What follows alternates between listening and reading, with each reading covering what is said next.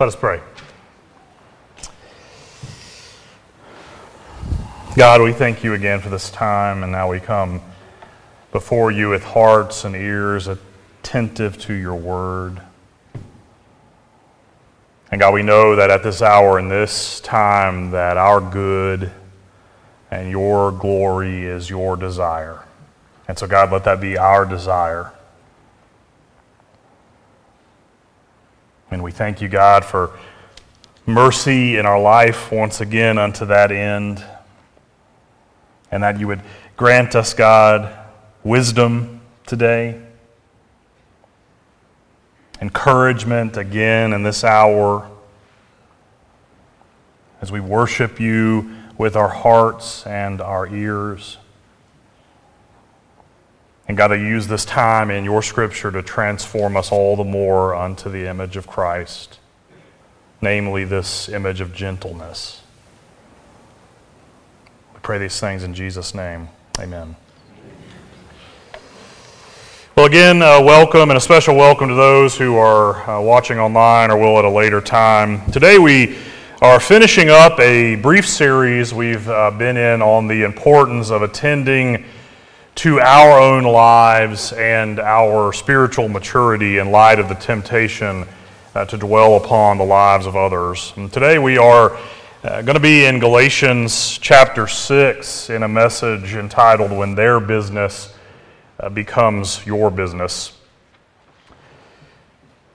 And I hope you had a chance to check out our previous two messages. One of those is online. The other one, unfortunately, was not streamed last week, but we do have some copies of that audio. If you missed it, you can see me, and I'd be happy to give you one of those. But we've been building over the course of these 3 weeks, really capping out our discussion today.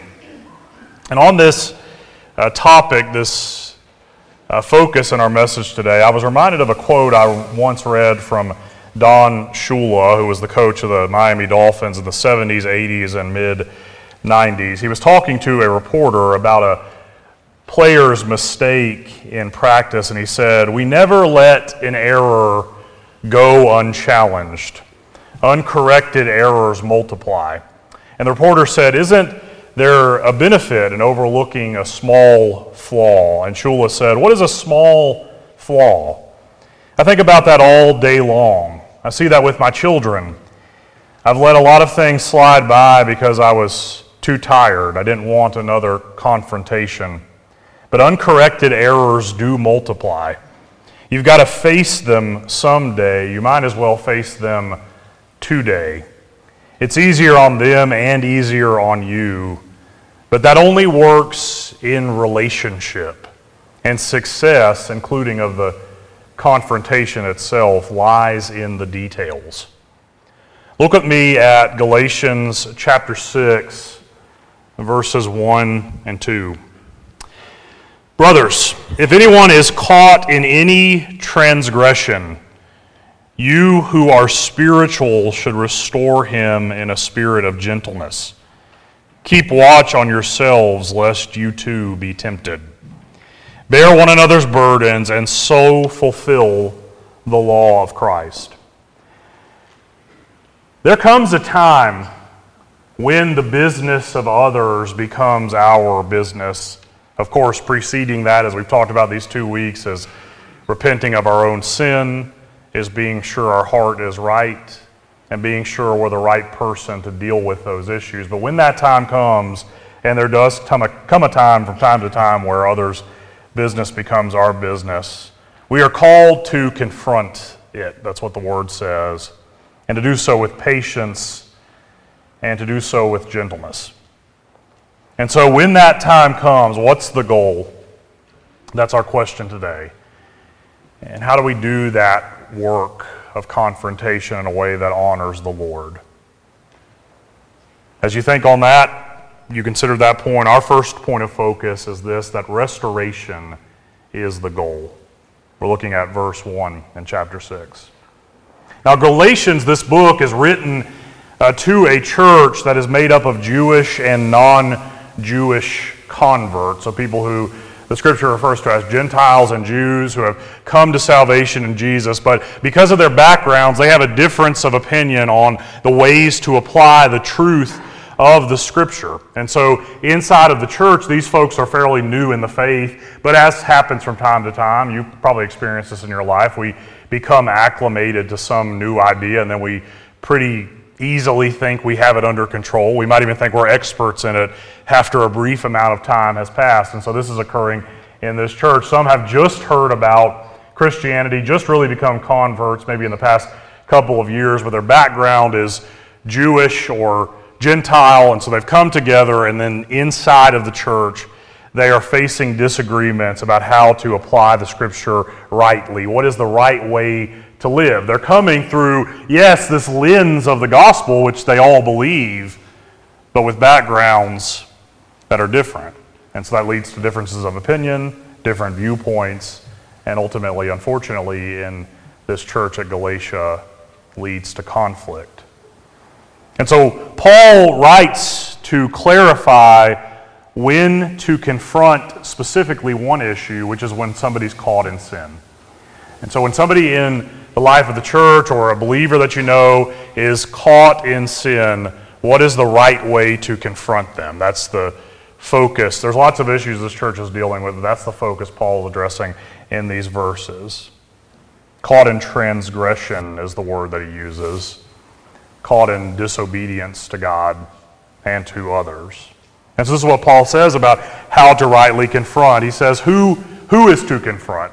Well, we note there in verse 1, those who are spiritual, which means those who have do not have unrepented sin in their life. So they have no ongoing sin in their life. They may be sinning occasionally, as we've talked about, but there's not a besetting, ongoing, unrepented sin in their life. We talked about that in our sermon 2 weeks ago and last week, that we don't have anything to say about anybody else's sin if we have sin in our life that we have not repented of. And so we are called to be repentant of sin, not have ongoing, besetting, habitual sin in our life. So those who are spiritual are those who have repented of sin.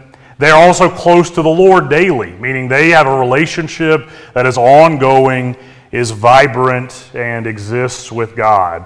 And then one pastor, John MacArthur, defines it this way, that they are bearing fruit, that you can see in their life that they know the Lord. Not just that they say it, not just that they might attend church every Sunday, but that you can see from their life the fruits of the Spirit. Those are the markers of somebody's spiritual health. Do you see gentleness, patience, kindness, etc.? And so Paul says that if there's a brother or sister caught in sin in the church, first, who is to confront them? The Bible says those of you who are spiritual, who do not have unrepented sin in their life, who are close to God as a matter of daily practice, and who are bearing fruit in their life.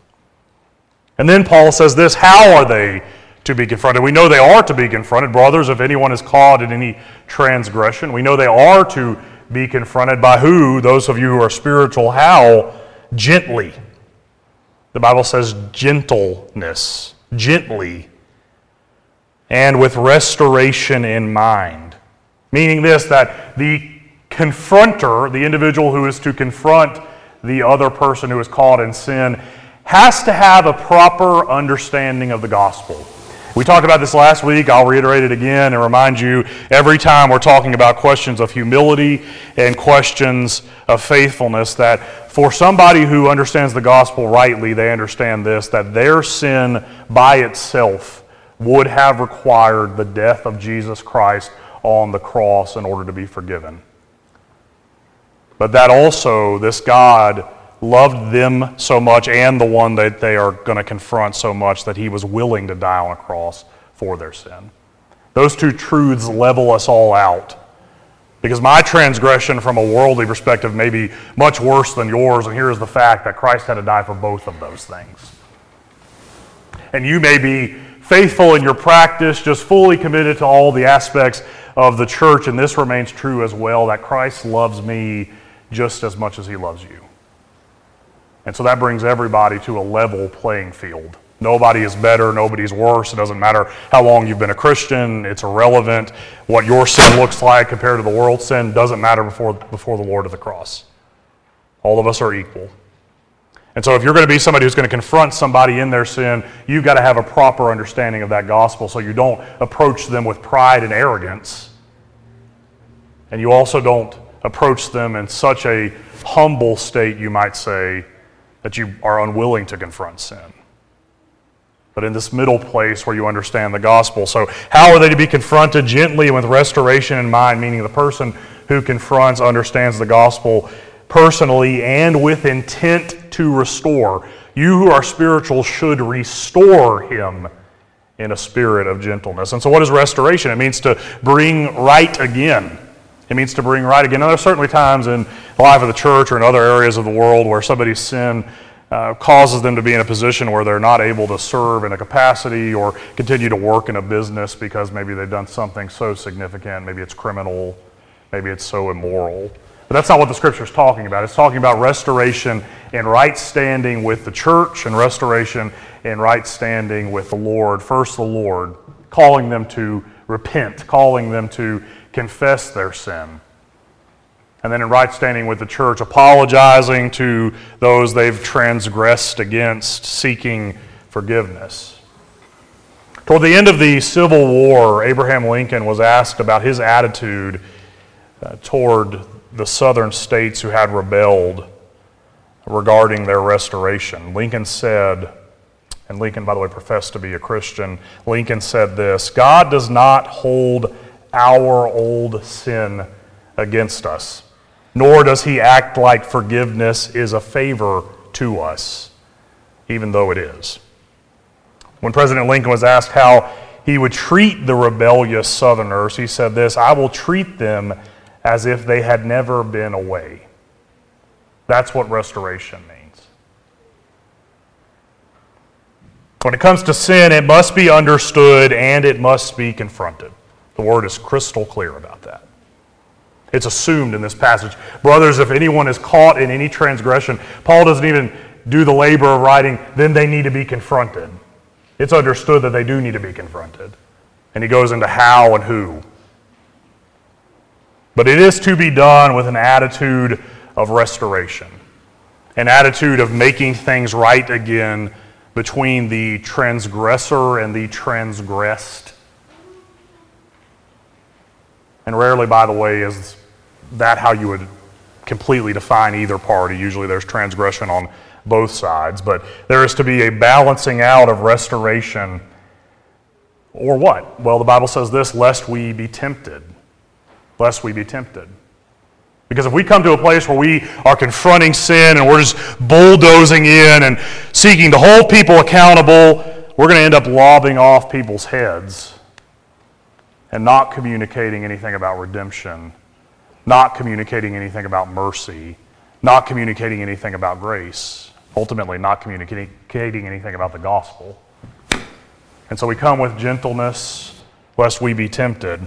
When someone has confronted you, you may ask yourself, look back in your story for a moment. Certainly you've probably been confronted in your sin somewhere. Maybe it was when you were a child and you stole cookies out of the cookie jar. Maybe your story is a little more complicated than that. When someone has confronted you, what brought you back? I bet it was because the person confronted you with what the Scripture points to as understanding, which would have looked like gentleness, truth and hope for what can be. He confronted you and said, this is wrong, but in Christ things can be made right.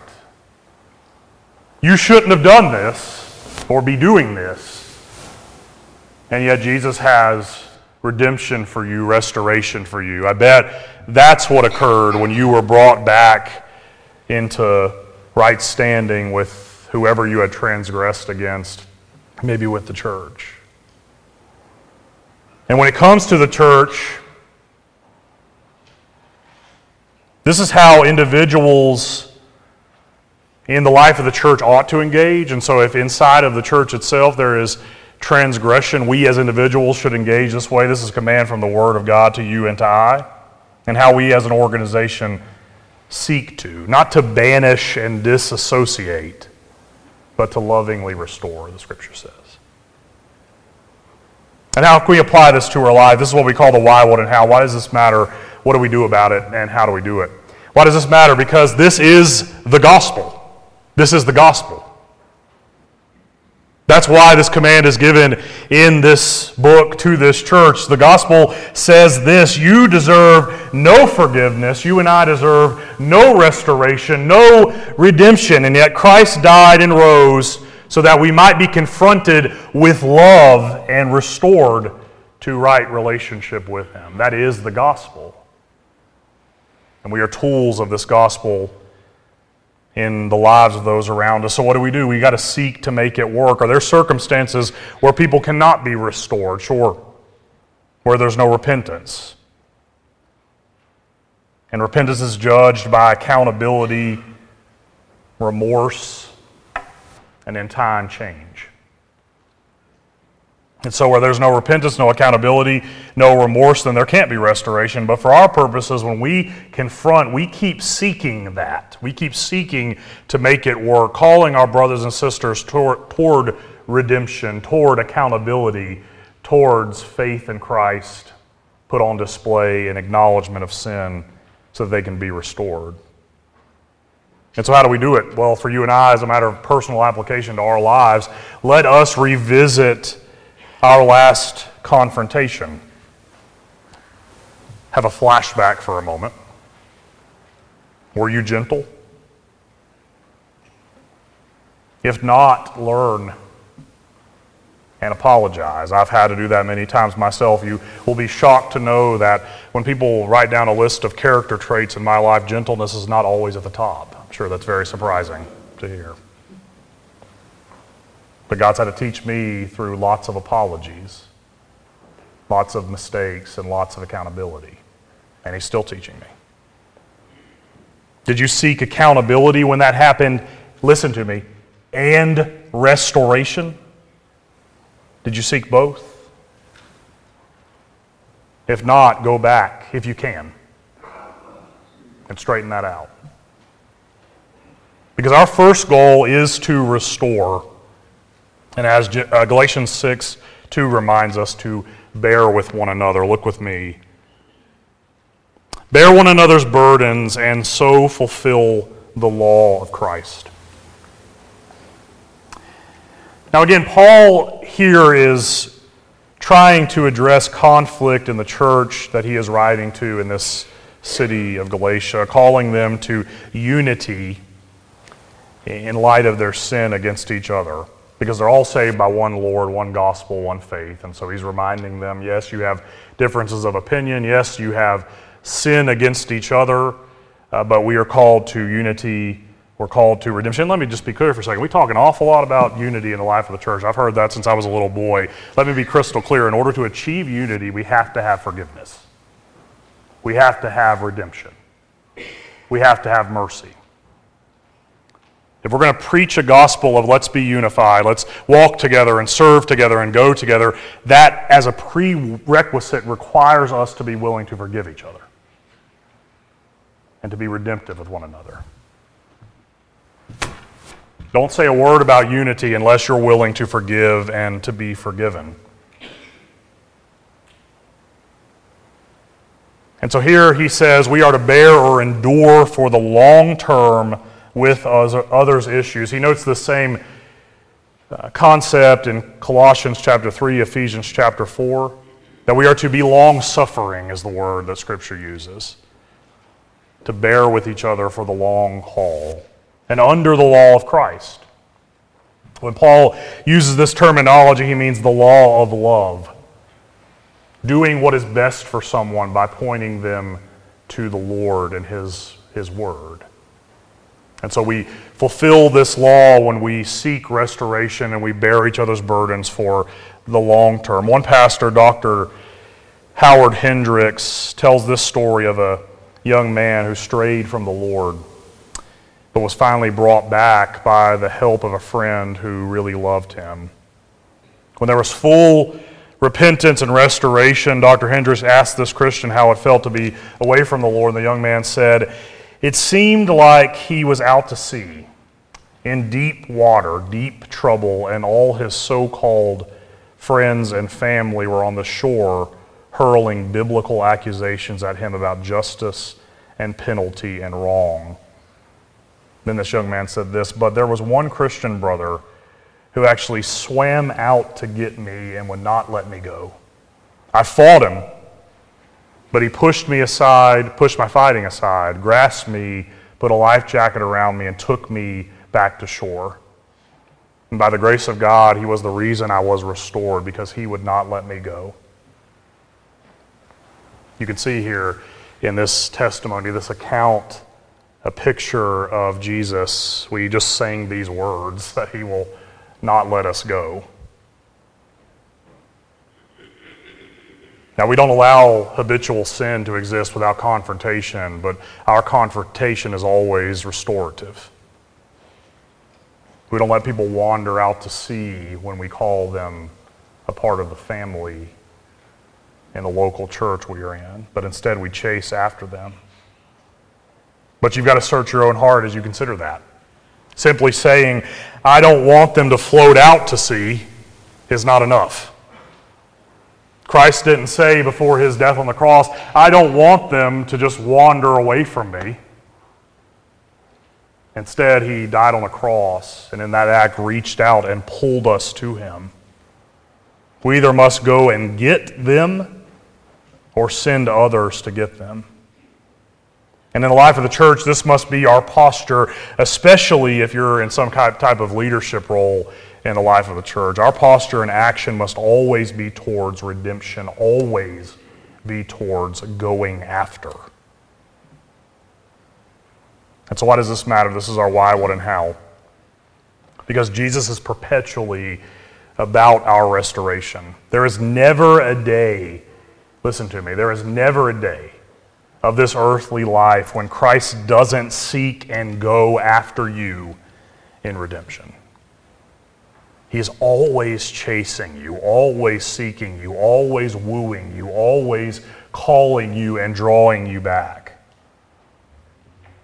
And if we say we believe in Christ, if we say we ourselves are Christians, this must be our attitude in the way we relate with one another. And so what do? We've got to go after the adrift. Maybe there are people who are adrift today. Maybe there are some who will be adrift tomorrow.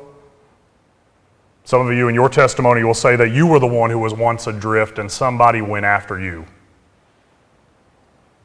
Who do you know that is floating away in sin in your personal life, maybe in the life of the church? Chase after them and do not let them go. And if they fight and they resist, what does Christ do? He remains open, waiting for them to come back. Let that be your posture and your heart. And how do we do that? Well, in this church, we will model restoration and redemption. Our vision strategy calls for what we call updated church systems. And as a part of that, that includes a practice of restoration that will always be the way we deal with the confrontation of sin in this church. Bringing people back to right relationship with God and with the church every time we can, where repentance is present and people are seeking Christ. Bow your heads for just a moment. I want you to take this moment now to pray to God for wisdom in the places where you need to confront sin in the lives of those around you. And so ask God to grant you wisdom. Ask God to reveal to your heart those who might be adrift, those he's calling you to go after, that he would tell you how and grant you wisdom.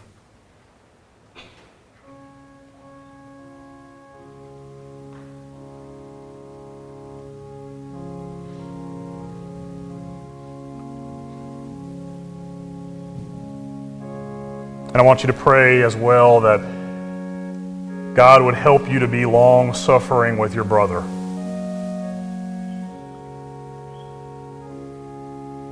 That you'll wait and wait and wait for your sister to return to Christ.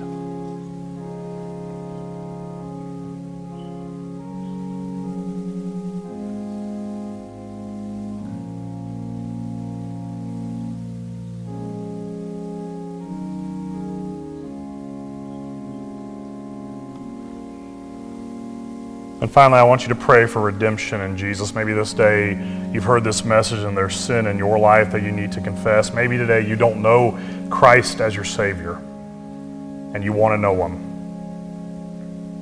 I want you to take this moment, this time, to call out to Him and say, Jesus, I want to know You. I'm a sinner. I believe You can forgive me, You can redeem and restore me, and I want to trust You as my Savior.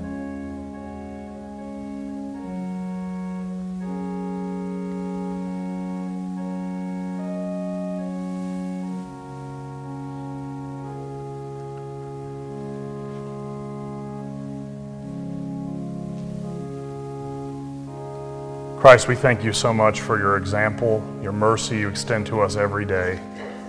And God, as we deal with each other here in this place, outside of the church, as we live and work, God, enable us to be long-suffering, to walk and to wait and to be patient, to call people to truth gently with a heart of restoration.